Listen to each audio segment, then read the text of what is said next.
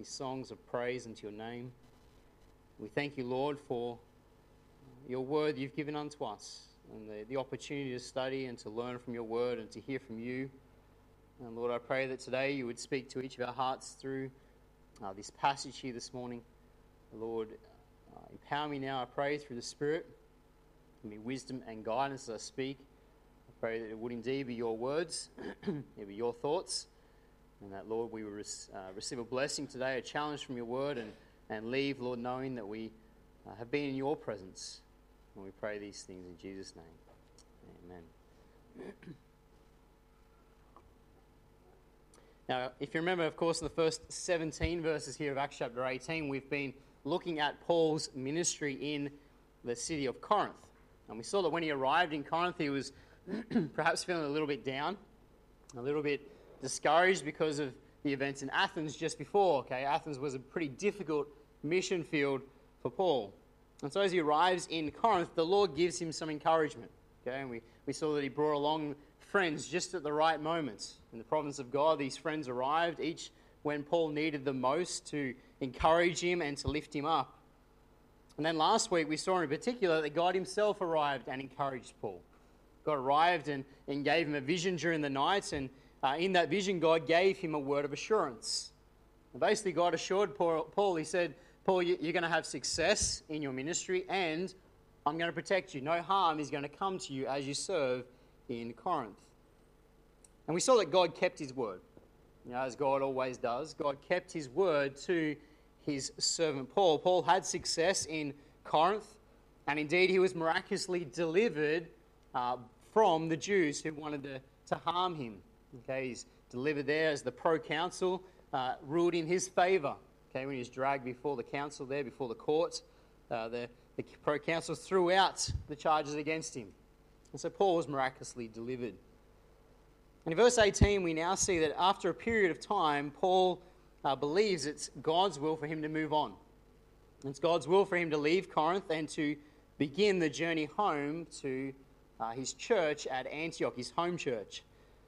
It says in verse 18, and Paul after this tarried there yet a good while, and then took his leave of the brethren, and sailed thence into Syria, and with him Priscilla and Aquila, having shorn his head in Cenchrea, for he had a vow. So it says here that he tarried yet a good while. And at the end of that period, he then leaves Corinth and he's heading for Antioch. That's where he's going. Okay, he's going back to Antioch, his sending church. And we're not told exactly how long he stays in Corinth. We assume that it's in addition to the 18 months mentioned back in verse 11. Okay, in verse 11 it says, and he continued there a year and 6 months. Okay, so we assume that this is in addition to that year and 6 months. And most commentators suggest that maybe another 6 months.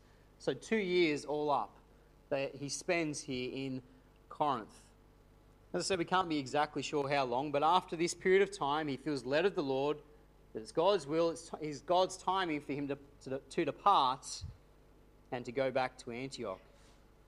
And so this morning in the passage before us, we see God's leading in the life of his servant. Okay, and we see how God uses different individuals to accomplish his work. So first of all, here this morning, we see Paul's journey home. We see Paul's journey home. We won't read it again, but verse 18 down to verse 23 is where we see Paul's journey home. You know, with the Apostle Paul, God's will was always the determining factor. Okay, when you think about Paul and you think about his missionary journey and everywhere he went, it was always determined by what God desired for him next.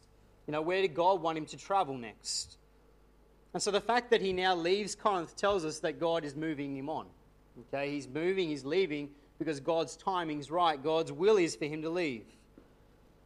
And as he leaves now Antioch and he heads as he leaves Corinth and he heads towards Antioch, he takes with him his friends Aquila and Priscilla. Okay, it says that there in verse 18. It says, and sailed thence into Syria, and with him Priscilla and Aquila. So these two friends, his friends he met in Corinth, they leave with him on this journey. And the first stop along the way is in Cenchrea. Okay, at the end of verse 18 there we have this, if you like, side note. Okay, Luke says, having shorn his head in Cenchrea, for he had a vow. Luke tells us that in Centuria, Paul got a haircut. Okay? It's a bit of a side note here, if you like. Centuria was the seaport for Corinth. Okay? So it's about 5 miles away, or 8 kilometres to the southeast of the city. It's right on the coast of the Aegean Sea. And so Paul, Aquila, and Priscilla, they've travelled across land and they come to this little seaport here. And it's from here that they set sail for Syria. But Luke gives us this, if you like, strange little side note that Paul here shaves his head. He has a haircut, and it's in conclusion of a vow that he had taken upon himself. Now, most believe that this vow here is a Nazirite vow. Okay, there are other vows that Jews would take, but most believe that this is a Nazirite vow. And this vow was a personal vow. Okay, it was something that an individual would decide to take upon himself. Okay, and so this is not Paul conforming back to the law again. Okay, he's spoken extensively about that, hasn't he? The Jews are not, bound by the law, and that they shouldn't make the Gentiles bound by the law. That's not what Paul's doing. This is a personal decision. Okay, it's a vow of devotion. And during this time of the Nazirite vow, they would let their hair grow and they would not partake of the fruit of the vine. That's basically what they would do for an allotted period of time. We're not told exactly why Paul took this vow. Perhaps it was part of his dedication to God while he was in Corinth. That while he was there in this difficult place of ministry, he made this vow to the Lord, that he would keep this vow until the Lord moved him on from Corinth. Another suggestion is that it was a vow of an expression of gratitude for God. That maybe he took this vow upon himself to express his gratitude for what God had done in Corinth. But in any case, this vow is now complete, and so he cuts his hair off, which was the usual way of ending the vow. They'd shave their hair, and they'd often go up to the temple as well and offer a sacrifice to confirm the end of the vow. Now, we're not going to go into more about the vow this morning because we could spend time talking about it. I don't think it's necessary. But Paul has this vow and he completes the vow here. And so with that done, Paul now enters into the ship and he travels across the Aegean Sea and he comes to the city of Ephesus. Just read there verse 19. It says, "And he came to Ephesus and left them there, but he himself entered into the synagogue and reasoned with the Jews." So he enters the ship with Aquila and Priscilla. They go across the Aegean Sea and they land at the seaport Ephesus.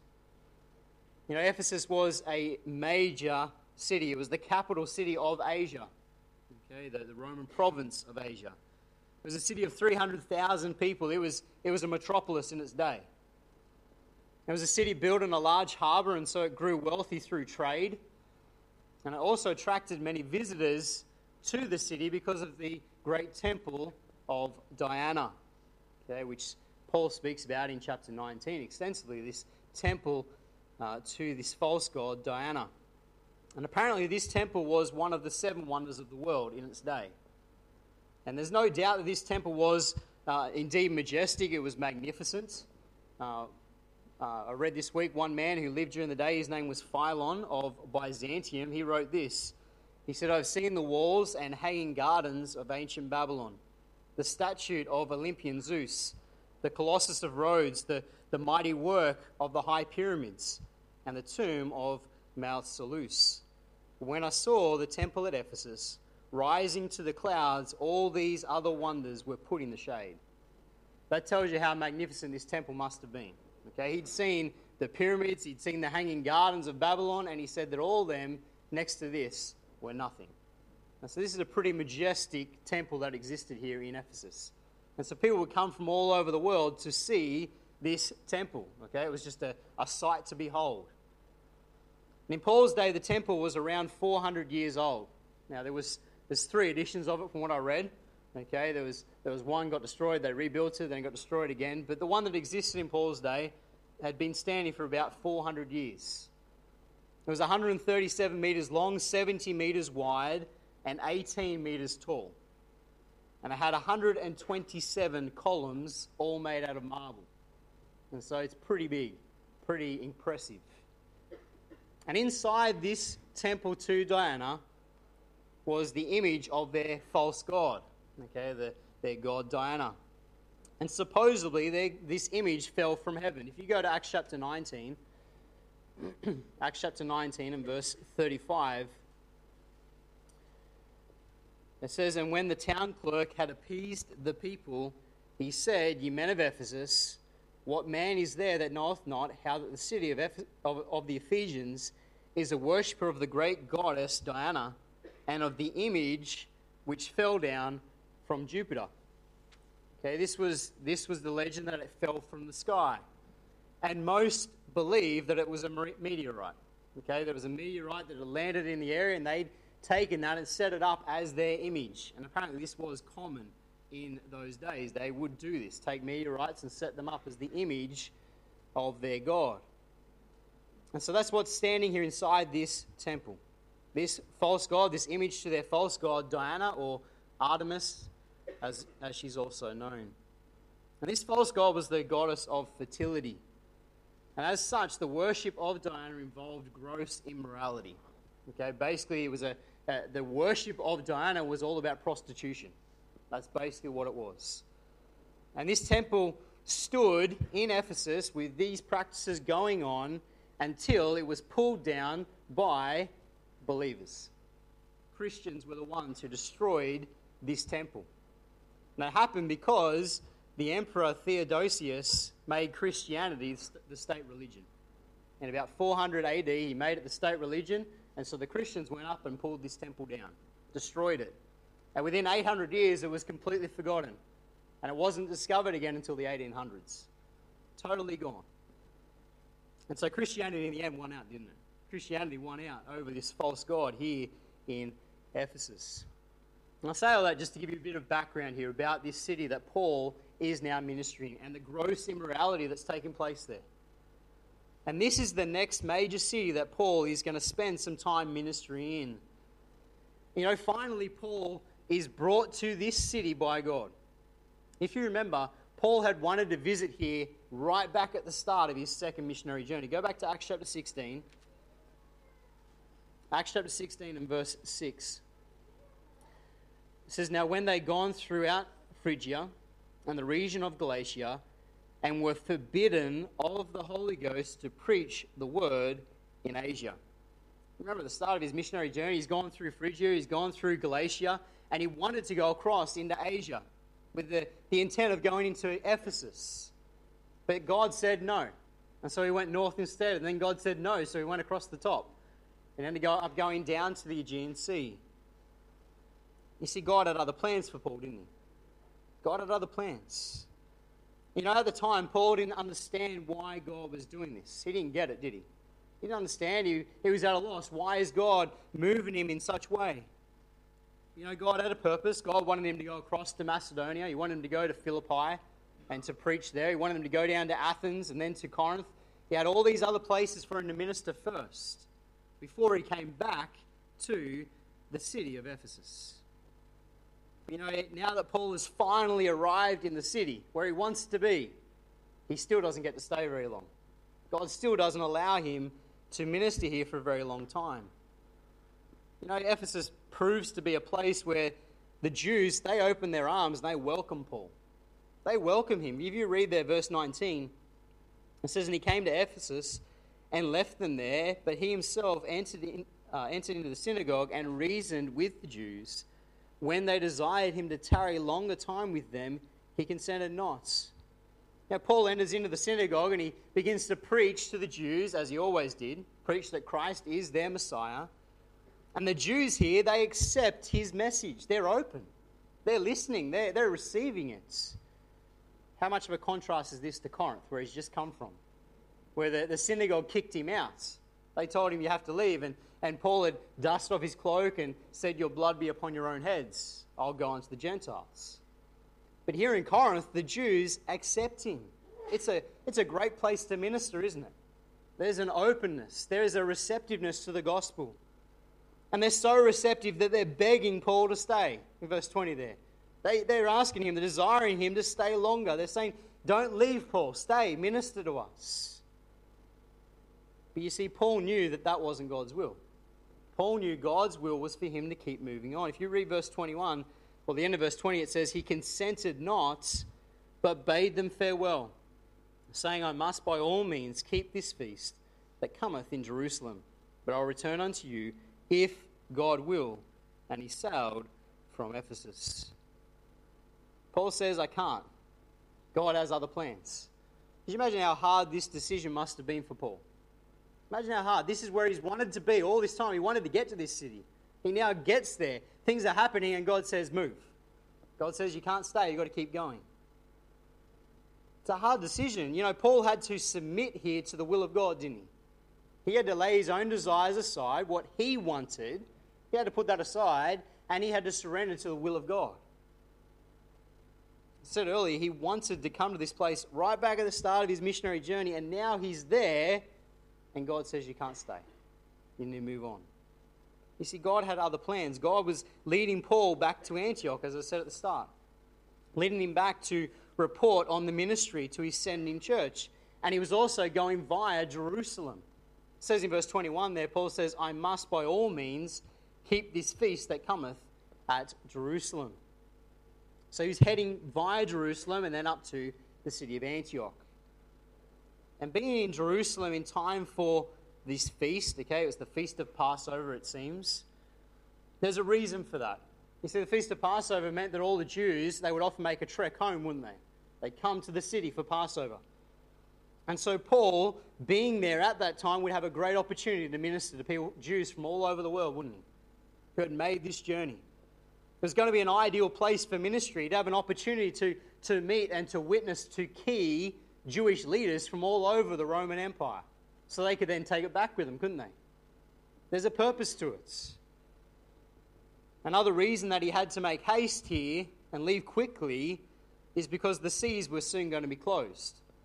Okay, if he's trying to get back for Passover, it means he's got to leave now because basically it's the last ship before the season comes to an end and there's no travel on the sea. It's too rough, it's too dangerous. And so he needs to leave immediately. You know, Paul tells them at the end of verse 21, he says, but I will return again unto you if God will. Paul says, I will come back. I'll come back and I'll minister unto you. And then he adds that clause, doesn't he? He says, if God will. You see, Paul's desire was to minister in Ephesus. That was his heart's desire. That's where he wanted to go. He wanted to minister there. He had a burden for these people. And indeed, these people are hungry for the truth. They want to know more. But Paul was ever submitted to the will of God, wasn't he? He was always saying, if God will. That was his desire. He wanted to do what God wanted. You see, it wasn't a matter if Paul wanted to come back. He did. That was clear. It was a matter of if God wanted him to come back. That was the determining factor. And I think in this first section here, that really is the important lesson here. That is the important lesson. This one phrase here in verse 21, if God will. If God will. See, as believers, if we know Lord Jesus Christ our Saviour, then He is our Heavenly Father. He is our King. He is our God. And our attitude should be like Paul's, if God will. Like Paul, we should be willing to surrender our will, our desires, even if that desire is good. Paul's desire was not wrong, was it? It was a good desire to be in Ephesus. But he understood that he had to lay his desires aside and let God lead. Let God make the decision. In Proverbs chapter 3 and verse 5 and 6, we know it well. It says, trust in the Lord with all thine heart, and lean not unto thine own understanding. In all thy ways acknowledge him, and he shall direct thy path. We've got to lay aside our understanding, don't we? And we've got to let him lead. And this is what God requires of us as his servants, that we submit ourselves to his will. You know, we would do well, I think, to echo the words of our Saviour. Remember as he prayed to his Heavenly Father, what did the Lord Jesus say? He said, nevertheless, not my will, but thine be done. I think we'd do well to echo those words, wouldn't we? To say, not my will, but yours be done. That's what Paul's doing here. He wanted to come back, but he says, only if God wills it. You see, God's will must be the determining factor in all of our decisions in life. He must have the final say. Even if it's a good thing, we need to ask the Lord. God's will comes first. We need to put him first in our lives like the Apostle Paul here. And so Paul now, led of the Lord, he leaves Ephesus and he leaves Aquila and Priscilla there. They stay behind. And he departs and goes to Jerusalem. At the end of verse 21 it says, "And he sailed from Ephesus, and when he had landed at Caesarea and gone up and saluted the church, he went down to Antioch. And after he'd spent some time there, he departed and went over all the country of Galatia and Phrygia in order, strengthening all the disciples." So he leaves. He takes this ship now across the sea and he lands at Caesarea. Now Caesarea was the port on the coast. So he lands there and then he goes up to Jerusalem and he greets the church there, the brethren. And from there we're told that he travels down it says. That's because you go down from Jerusalem. Okay, but he's going north. He goes up to the city of Antioch and reports on the work. We're not told how long he stays in Antioch, but after a period of time he now leaves on his third missionary journey. Okay, Luke sort of skims over all these events here. Okay, he goes to Jerusalem, he goes up to Antioch, and now he's leaving on his third journey. Okay, that's verse 23. It says, "And after he'd spent some time there, he departed and went over all the country of Galatia and Phrygia in order, strengthening all the disciples." So he's left now on his third missionary journey. He heads back up into Phrygia and Galatia to visit the churches, to see how the work is going. And then we see in chapter 19, just skip over there, chapter 19, verse 1, the Lord eventually gives Paul his heart desire, doesn't he? In chapter 19, verse 1, it says, "And it came to pass that while Apollos was at Corinth, Paul, having passed through the upper coast, came to Ephesus, and finding certain disciples." So eventually, the Lord gives Paul his heart's desire, doesn't he? Eventually, Paul comes back to the city of Ephesus. And he spends a total of 3 years ministering in that place. And chapter 19 and onwards is all about that great ministry, that blessed ministry that he has there in the city of Ephesus. But before we get to that, Luke gives us a side note. Luke tells us about what has happened while Paul has been away. And so that's our second point this morning. Apollos' ministry in Ephesus. Apollos' ministry in Ephesus. Verse 24 it says, "And a certain Jew named Apollos, born at Alexandria, an eloquent man and mighty in the scriptures, came to Ephesus." And so while Paul has been away, he's got on his ship and he's left. He's departed to go south and go down to Jerusalem. It's almost like as his ship leaves the harbour, Apollos arrives from the other direction. This man Apollos arrives and begins to preach and teach in the synagogue. Okay, it says there in verse 25, "This man was instructed in the way of the Lord, and being fervent in spirit, he spake and taught diligently the things of the Lord, knowing only the baptism of John, and he began to speak boldly in the synagogue." So he arrives and he's boldly preaching and teaching concerning the things of the Lord in the synagogue. And we're told that this man is from the city of Alexandria. Okay, now Alexandria, of course, was down in Egypt. Okay, at this time, it was the capital city of Egypt. It was founded by Alexander the Great himself. And it was the second most important city in the whole of the Roman Empire, only behind Rome itself. Okay, it was an important city. It was known as the center of education, the center of philosophy. It had the great library of Alexandria, okay, which contained 700,000 scrolls or volumes. It was huge. It was a city with a population of 600,000 people and made up of all nationalities. There's people from all over the world who lived in this place. And apparently at least a quarter of the population was Jewish. A quarter of those 600,000 people were Jewish. And so this Jewish community was very influential in Alexandria at this time.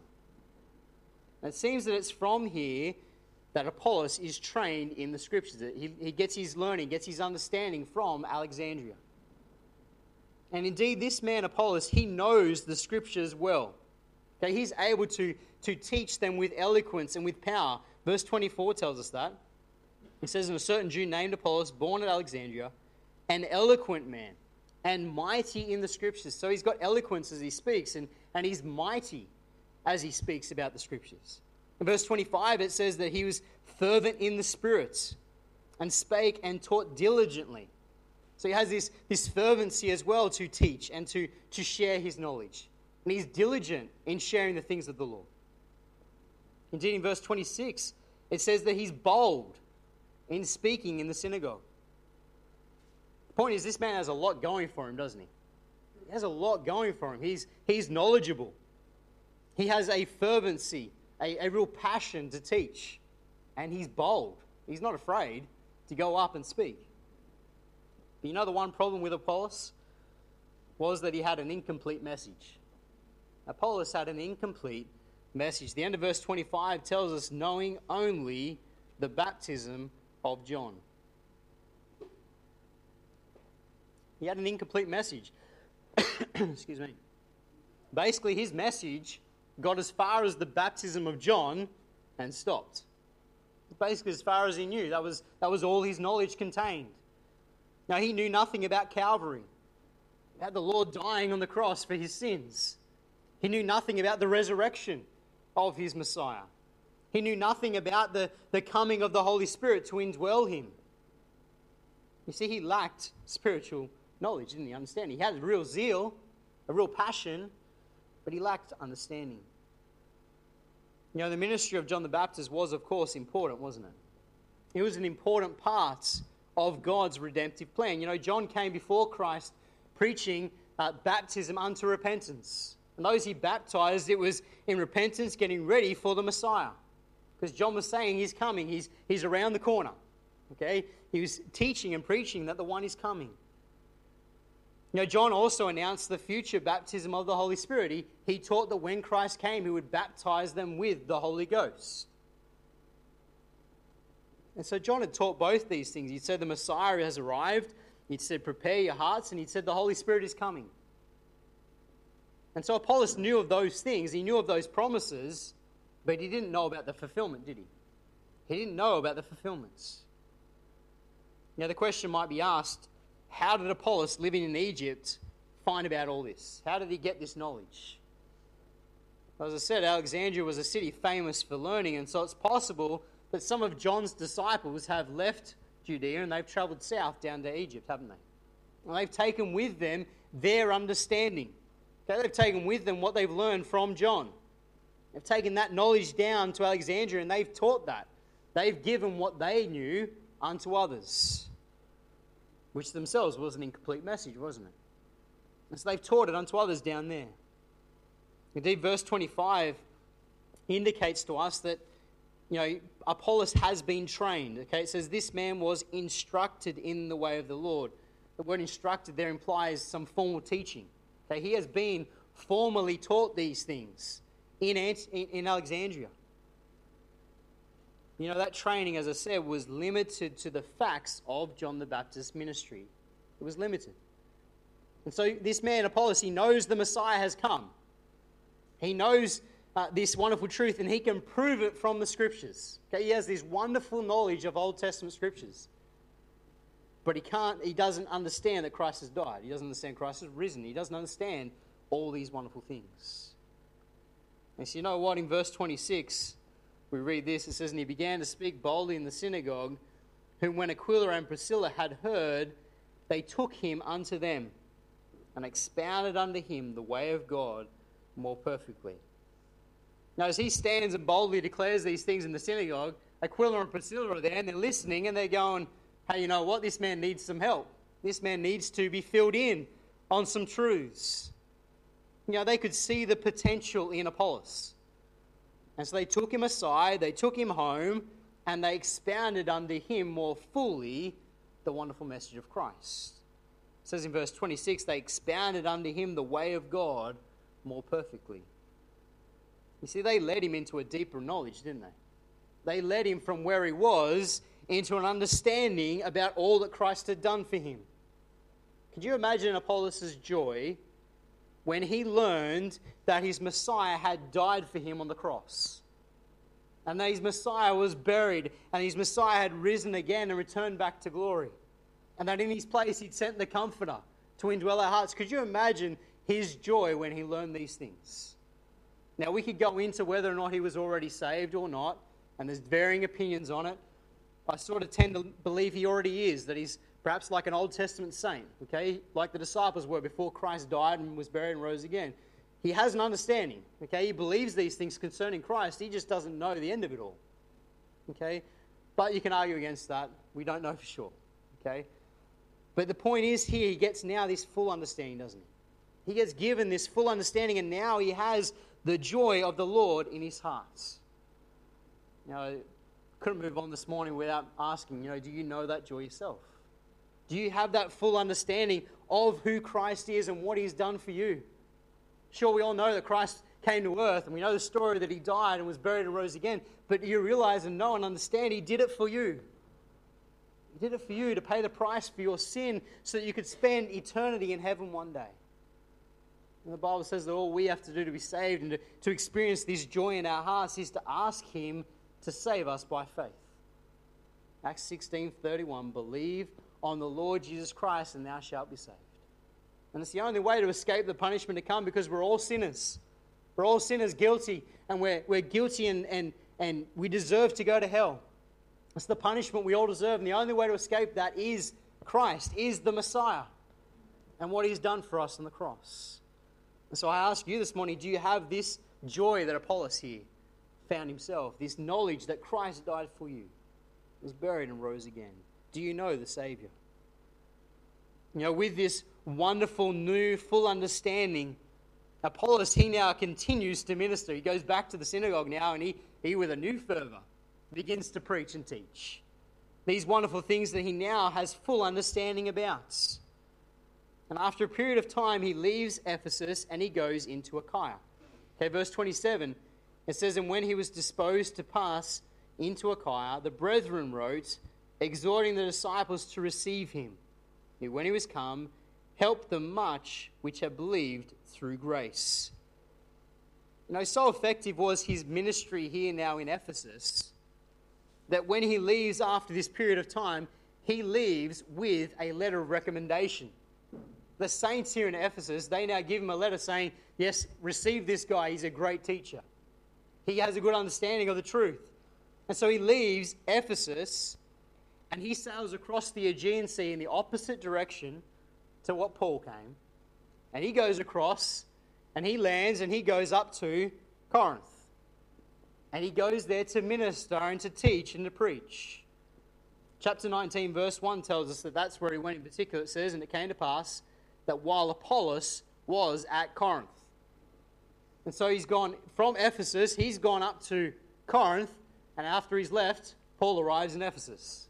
It's like they just keep missing each other. But he's now over in Corinth. And while he's in Corinth, he proves to have a very successful ministry there. Verse 27, it tells us that he helped them much. He helped them much. He arrives there and he teaches and he preaches and he strengthens these believers in the faith. Apollos strengthens these ones that Paul had planted. Paul planted that ministry. And Apollos, he now has the opportunity to strengthen them in the faith. And indeed, he even has success in convincing the Jews that Christ is their Messiah. Look in verse 28. It says, for he mightily convinced the Jews, and that publicly, showing by the Scriptures that Jesus was Christ. He has the opportunity to publicly defend Christ, publicly defend the Lord, to stand up and show the Jews that Christ is their Messiah. In other words, he publicly defends the truth here. And he effectively, by his defense, silences the Jews. See, the point is, this man Apollos, he has a real knowledge and understanding of the Old Testament Scriptures. He has a real knowledge and a grasp on the prophecies concerning the Messiah. So much so that as he stands up here in Corinth and the Jews are rebuking him, he has an answer to every argument they give him. Every single argument. He's able to knock it down. That's the idea here when it says he convinced them. He silenced them. You see, Apollos had every counter-argument answered. Such was his knowledge of the Scriptures. And the influence that Apollos exercised here in Corinth is evident from Paul's reference to him in 1 Corinthians chapter 3. Just turn over there. We're almost done this morning. 1 Corinthians 3 and verse 6. This is Paul himself. He says, I have planted, Apollos watered, but God gave the increase. Now, Paul himself acknowledges the influence of Apollos in Corinth. Paul had started the work. He'd planted the work there. He'd sown the seed. And Apollos had arrived and watered it. And God gave the increase. You see, the point is both had a role to play, didn't they? Both these men, even though they kept missing each other, they had a role to play. Their roles were different, if you like. Paul, he had the hard task, didn't he? He had to come in and he had to plough the ground. He had to break up that soil. He had to plant the seed. And then Apollos arrived and he had the opportunity to water. And he had the opportunity to see the saints strengthened in the faith. He had the opportunity to answer the opposition with the knowledge that he had of the Scriptures. And together they saw Corinth be strengthened and this ministry built up. And indeed Ephesus as well. Both were used. Both men were blessed in their ministries, weren't they? And used by God. And you see, the same is true for all of us today in the service of the Lord, isn't it? If we're saved here today, then we're fellow servants, aren't we? We're serving God together. And the point is, we all have a role to play. Some of us get to plant. And then along comes someone else and gets the opportunity to water. And they get to oftentimes see the increase and they get to see the fruits, where perhaps the one who planted didn't. But ultimately, God is the one who gives the increase. God uses both. God needs both to accomplish His will. The point is we labour together, don't we? In unity to accomplish His will. Paul is not upset at Apollos, by the way. In 1 Corinthians, you know that there's a faction that starts out where people are saying, I'm of Apollos, I'm of Paul. Paul's not upset at Apollos. It's not Apollos' fault. Apollos did nothing wrong. He did the ministry, he did the work there. He was faithful. And together they accomplished God's will. Our part today is to be like Paul and like Apollos. Be willing to surrender to the will of God and follow His directions. Follow His leading. Apollos is doing the same as Paul, isn't he? He's following God's leading. God's leading him to Ephesus, and then God's leading him across to Corinth. They're both being led of the Spirit. They're both saying, if God will. And God then is using them to accomplish His will. Beloved, we need to have the same attitude. We need to have that attitude, if God will. Surrender our will, our desires to His, and then faithfully fulfill the role He has for us. Whether that is planting or whether that's watering. Because, beloved, God will give the increase as we serve Him together. Let's close in a word of prayer. Dear Lord and Heavenly Father, we thank You so much for Your word this morning. Lord, we've covered a fair bit this morning, but I pray, Lord, that You'd speak to our hearts through Your word. That, Lord, You would indeed help us all to lay our own desires, our own will aside, to submit to Your will. To have the attitude like Paul, if God will. And Lord, help us to then faithfully serve in the role that You have for us, so that together we might indeed plant and we might water and might indeed see You give the increase, we pray. And Lord, I pray if there's anybody here today who hasn't come to that knowledge of what You've done for them, that You'd speak to their hearts as well. And that today they'd understand fully that salvation is found in Christ. And bless as we close now with a hymn in Jesus' name.